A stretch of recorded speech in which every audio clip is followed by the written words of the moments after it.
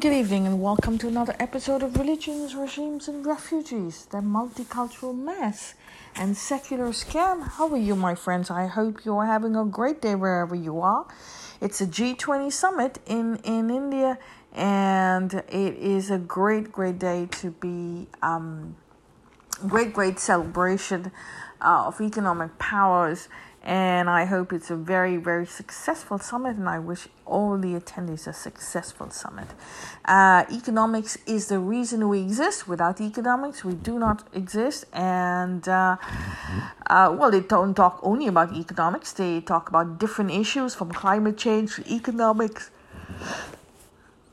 to bilateral cooperation, a lot of it. But at the source of it is all economics, because you want the climate to be better, you want the climate to continue to improve. Why? Because if you have climate disasters, then you have economic problems. So at the end of the day, it's all about economics. So I wish all the attendees a great G20 summit, and I wish a successful summit to the Republic of Bharat.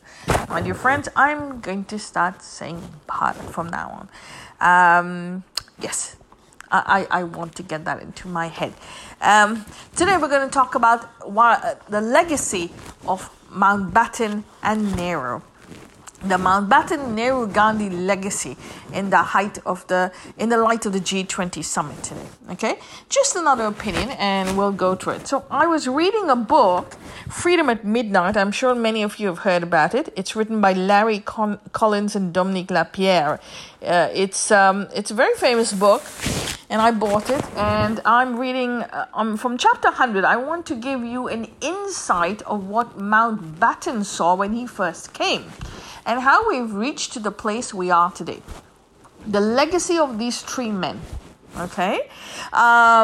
So I'm going to pick it up on page number 100, and I'm going to read some lines to you, some paragraphs. The words were so terrifying that Louis Mountbatten at first did not believe them. They made even the dramatic sketch of the Indian scene Clement Attlee had painted him on New Year's Day seemed like a description of some tranquil countryside. Yet the man uttering them in the privacy of his study had a reputation for brilliance and understanding of India unsurpassed in his viceregal establishment. A triple blue of first at Oxford, George Abel had been the most intimate collaborator of Mountbatten's predecessor. India, he told Mountbatten, with stark simplicity, was heading for civil war. Only by finding the rapidest of solutions to her problems was he going to save her. The great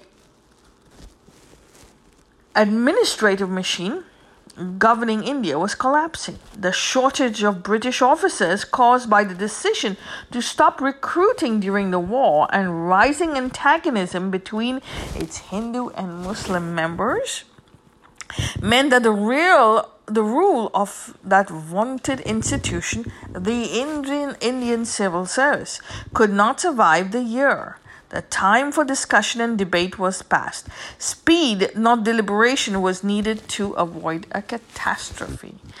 Coming from a man of able stature, those words gave the new viceroy a dismissal shock. Yet they were only the first in the stream of reports which engulfed him during his first fortnight in India. He received an equally grim analysis from the man he picked up with him as his chief of staff, General Lord Ismay, Winston Churchill's chief of staff from 1940 to 1945. A veteran of the subcontinent as officer in the Indian Army and military secretary to the earlier viceroy, Ismay concluded, India was a ship on fire in mid-ocean with ammunition in a hold. The question, he told Mountbatten, was could they get the fire out before it reached the ammunition? The first report Mountbatten received from the British government, British governor of Punjab, said it was a warning that there is a civil war atmosphere throughout the provinces. One significant paragraph of that report offered a startling illustration of the accuracy of the governor's words. It mentioned a recent tragedy in rural district of Rawalpindi. A Muslim owner's water buffalo had wandered onto the property of a Sikh neighbor. When its owner sought to reclaim it, a fight then a riot erupted. 2 hours later, 100 human beings lay in the surrounding fields, hacked to death with skits and knives because of the vagrant humors of the water buffalo. 5 days after the new viceroy's arrival, incidents between the Hindus and Muslims took 99 lives in Calcutta. 2 days later, a similar conflict broke out in Bombay, leaving 41 bodies mutilated on its pavements. Confronted by the outburst of violence, Mountbatten called India's senior police officer to his study and asked him if the police were capable of maintaining law and order. "No, Your Excellency," was the reply. "We cannot." Shaken, Mountbatten put the same question to Field Marshal Sir Claude Auchinleck, Commander-in-Chief of the Indian Army. He got the same answer. Mountbatten quickly discovered that the government which he was supposed to govern India, a coalition of the Congress Party and the Muslim League, put together with enormous effort by his predecessor, was in fact an assembly of enemies so bitterly divided that its members barely spoke to one another. It was clearly falling apart. And when it did, Mountbatten would have to assume the appalling responsibility of exercising direct rule himself, with the administrative machine required for the task of collapsing underneath him. Confronted with that grim prospect, assailed on every side by reports of violence, by the warnings of his most seasoned advisors, Mountbatten reached what he was perhaps the most important decision he would make in his first 10 days. It was to condition every other decision of his viceroyalty. The date, June 1948, established in London for the transfer of power, the date he himself had urged on Attlee, had been vitally optimistic. Whatever solution he was to reach for India's future, he was going to have to reach it within weeks, not months. "The scene here," he wrote in his report to Attlee government on the 2nd of April 1947, "is one of unrelieved gloom.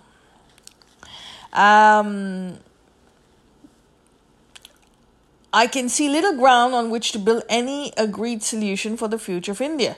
After describing the country's unsettled state, the young admiral issued an anguished warning to the man who had sent him to India. "The only conclusion I have been able to come to," he wrote, "is that unless I act quickly, I will find the beginnings of a civil war in my hand." So what does that mean, my dear friends? I always talk about currents and waves. It's our currents that form the waves. It's not the waves that form the currents. It is important to understand.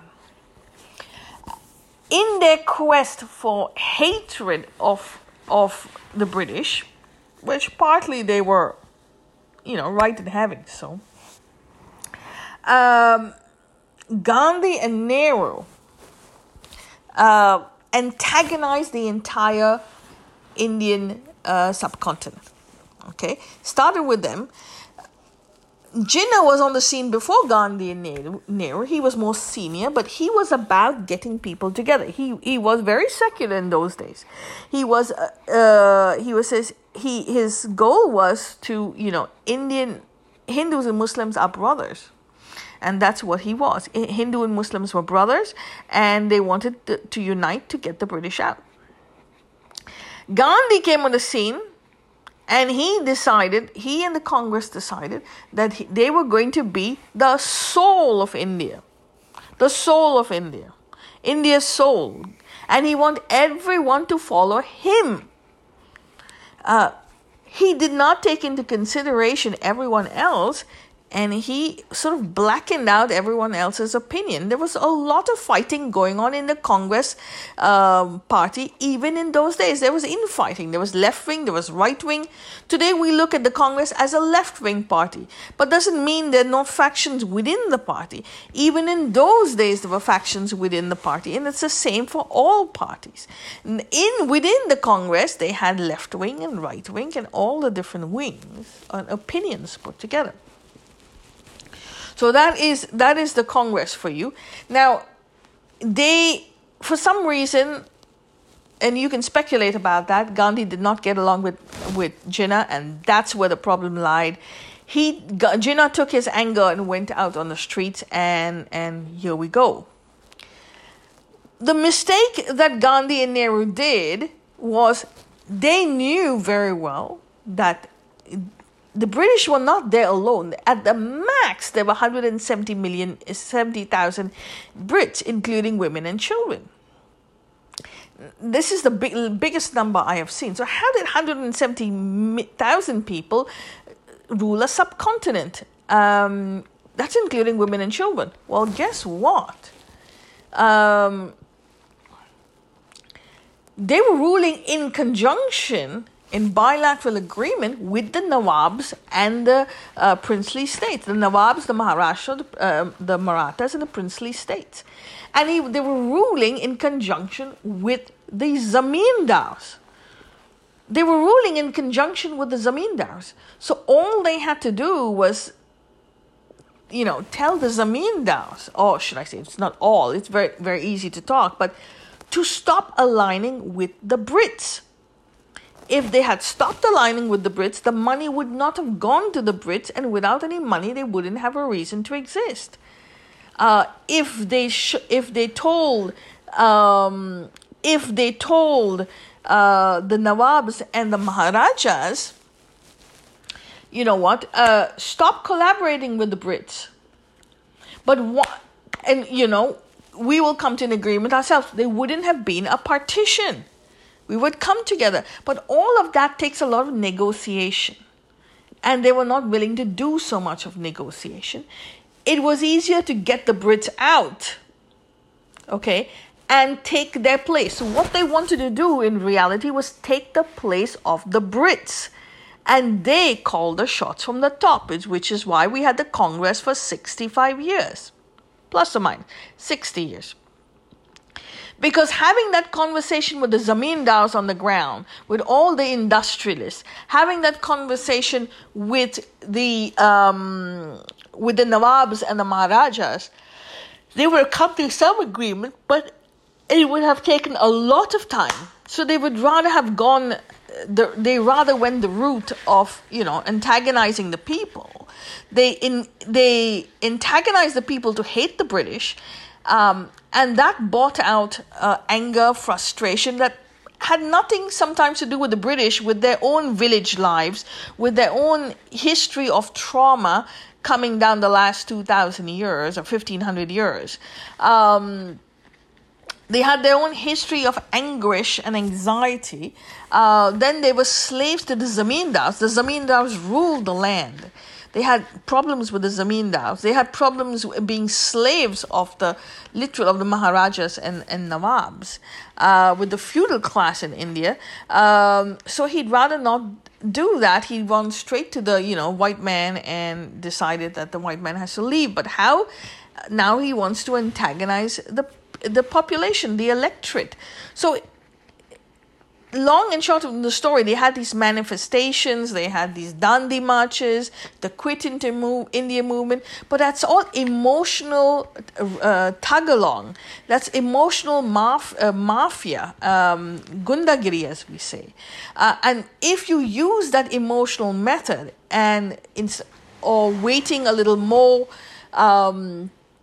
waiting a little more and forming that coalition with the Nawabs and all, Nawabs, Maharajas, Zamindars, the industrialists, you would not have had to antagonize the people. If they didn't antagonize the people, there would not have been such a bloody partition, and you would come to an agreement with your other political partners.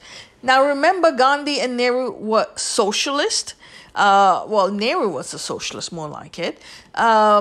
And Jinnah was a free market capitalist. Okay, he wanted to grow on the basis of free market, just like he had become rich. And Nehru was a socialist, thinking that socialism will give everyone a job. Neither is correct. You can't be a socialist and you can't be a pure capitalist. Because you are cyclic. You will have people on the top and people below, and you got to do it absolutely part and part. You have to understand that there's got to be a little socialism and there's got to be a little capitalism. The earth is not flat. So you have a little bit of both. You come to an agreement, you come to an understanding, and you rule the country that way. That's how it has been. There's always going to be a safety net. You need a safety net. And because you need a safety net, you always have to have a little bit of socialism. But you also have to have free market economies to get the economy rolling, create investment, create jobs, and make sure that your industrialists put back the money into the society, into the electorate. Because if they keep the money, they're not going to. The electorate below is going to be bottom unhappy, bottom upside down, because you'll be like we have now, only 5% is rich, about 30% middle class, the rest is all poor. It's not going to work.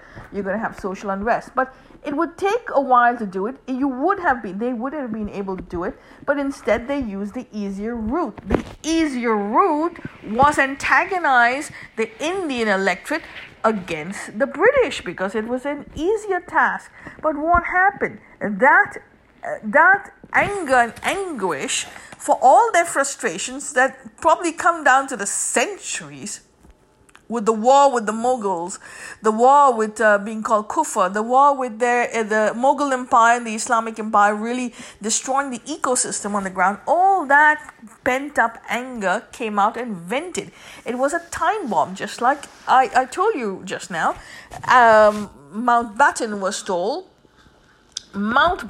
told, India is a ship that is caught on fire, and she's on the high seas, and she's got her cargo load of ammunition, so it's going to blow up. And it did blow up in 1947.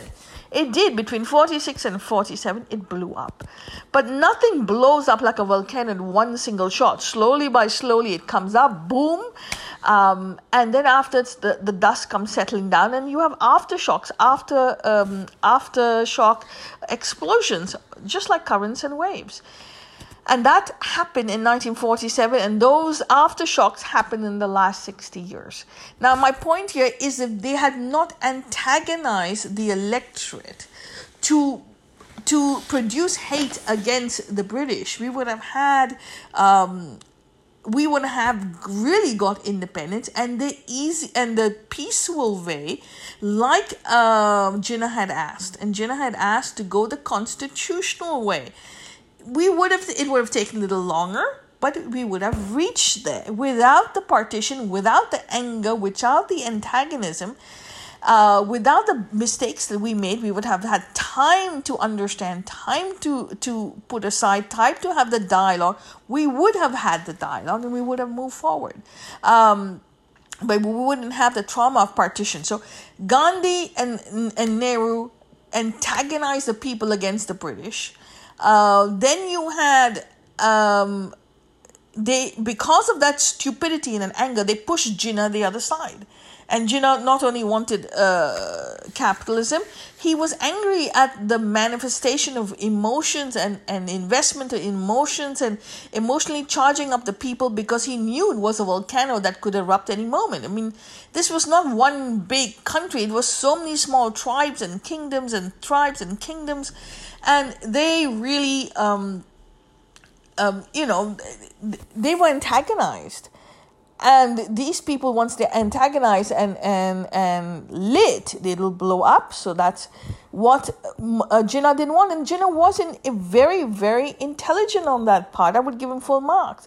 But with their stupidity, they pushed Jinnah aside. Now, Jinnah goes and does exactly the same thing, but against the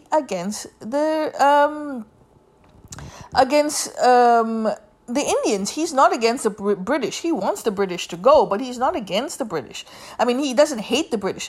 Mahatma Gandhi and Nehru hated the British. And wanted to antagonize the electorate, and here we go. We had the partition going forward. Now, like any current volcanic eruption that happens, we know very clearly the currents don't stop tomorrow. The currents will not just stop, and when the event happens, and the currents still go on, and the currents still form its waves, and those waves came back to haunt us. The last 60 years, they've had only socialism, Nehru, and they suffocated the economy, which we never grew, okay? And on the top of it, they persecuted everyone who did not align with them. They decided that they were the soul of India. They didn't ask anyone if they wanted to be, if they could keep them as the soul. They didn't confer on anyone, we can... They didn't confer on anyone.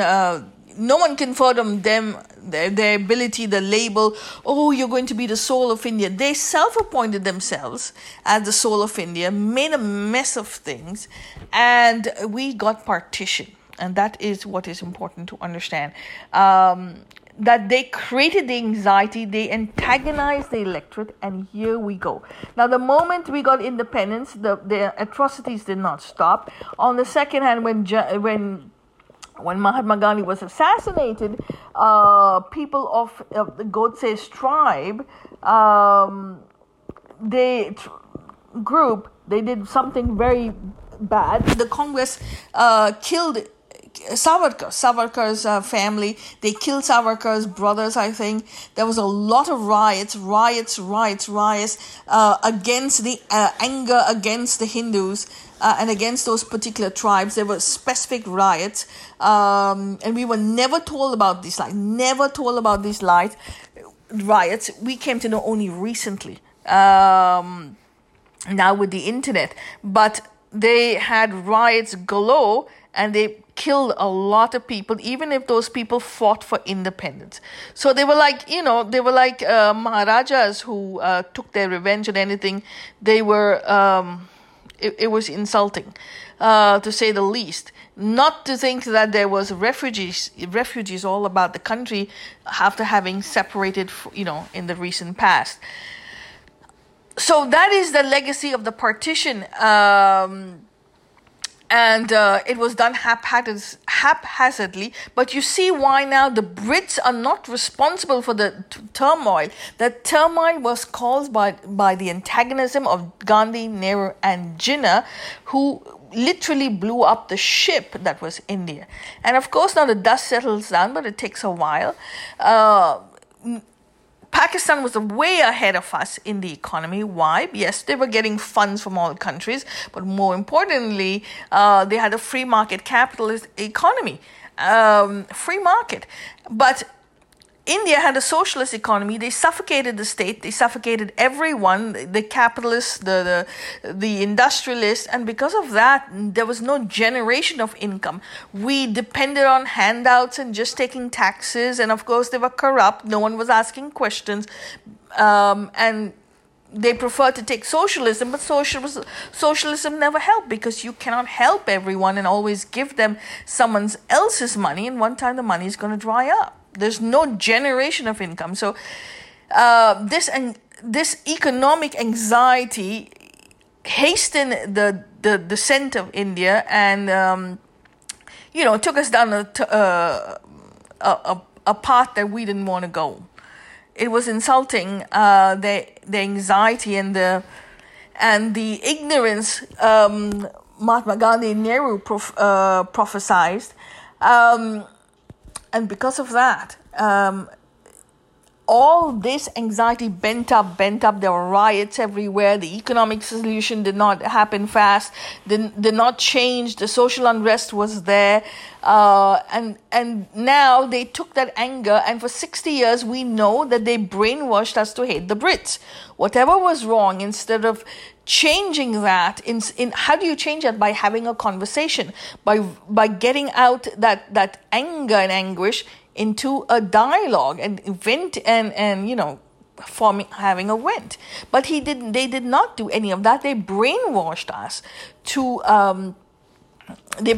to hate the British, and we know that those aftershocks of partition still happen. The violence still happen across the board, from Kashmir to parts of to the 71 war, 65 war, riots in India everywhere. You had the emergency. Look, there was war. The ammunition on the ship blew up, and there was riots, wars that continued happening on the Indian subcontinent. So this is not something that Modi started. And this is my point right now. We come all the way down to 2014. The people are angry. The infrastructure is falling down. We got twice the amount of country for the infrastructure we have. People do not have basic facilities. People do not have basic anything. And here we go telling the Congress only wants to tell us that they are the soul of India. They're not the soul of India. They screwed up. They really screwed up. And India was separated because of their antagonism, refusal to use their brains, refusal to talk to people, to have different points of view. India suffocated, and India also broke the country. So, in my opinion, the anger, the fault line for the partition, let's not go to the British at all. I've showed you that there was a civil war on the rise. That means already they were angry, and this is exactly what happened. So that is important to understand, that the currents still form their waves. The riots did happen, and we come here to 2024 and the 2023, and there are still riots, because it's the aftershock of that event that happened in 1947, and the brainwashing and the antagonism of the people of that time now transferred to us, and here we go. So the point again I'm trying to bring to you over here was the riots something that started in 2014? No, it did not start in 2014. It started way before 1947, and we've been literally fighting for a very long time. So you come all the way down, you're not going to change that. You come all the way down, and you're not going to stop all of a sudden, because the currents don't form their waves. On top of that, the Congress is still antagonizing the people. Oh, the Hindus are intolerant. Oh, the Hindus are this. Oh, the Hindus are that. Hindus are this. Hindus are that. Why are you antagonizing the people? You know the problems you had in 1946-47. You know the anguish. You know the anxiety. Why are you going against the government? I mean, there are other ways of doing it. The Congress, the ... gang is antagonizing the hate speech. I want to eradicate this and I want to eradicate that. At the end of the day, it's the same mistakes they're making today as they made in 1947. Are we taking? Is the Congress taking the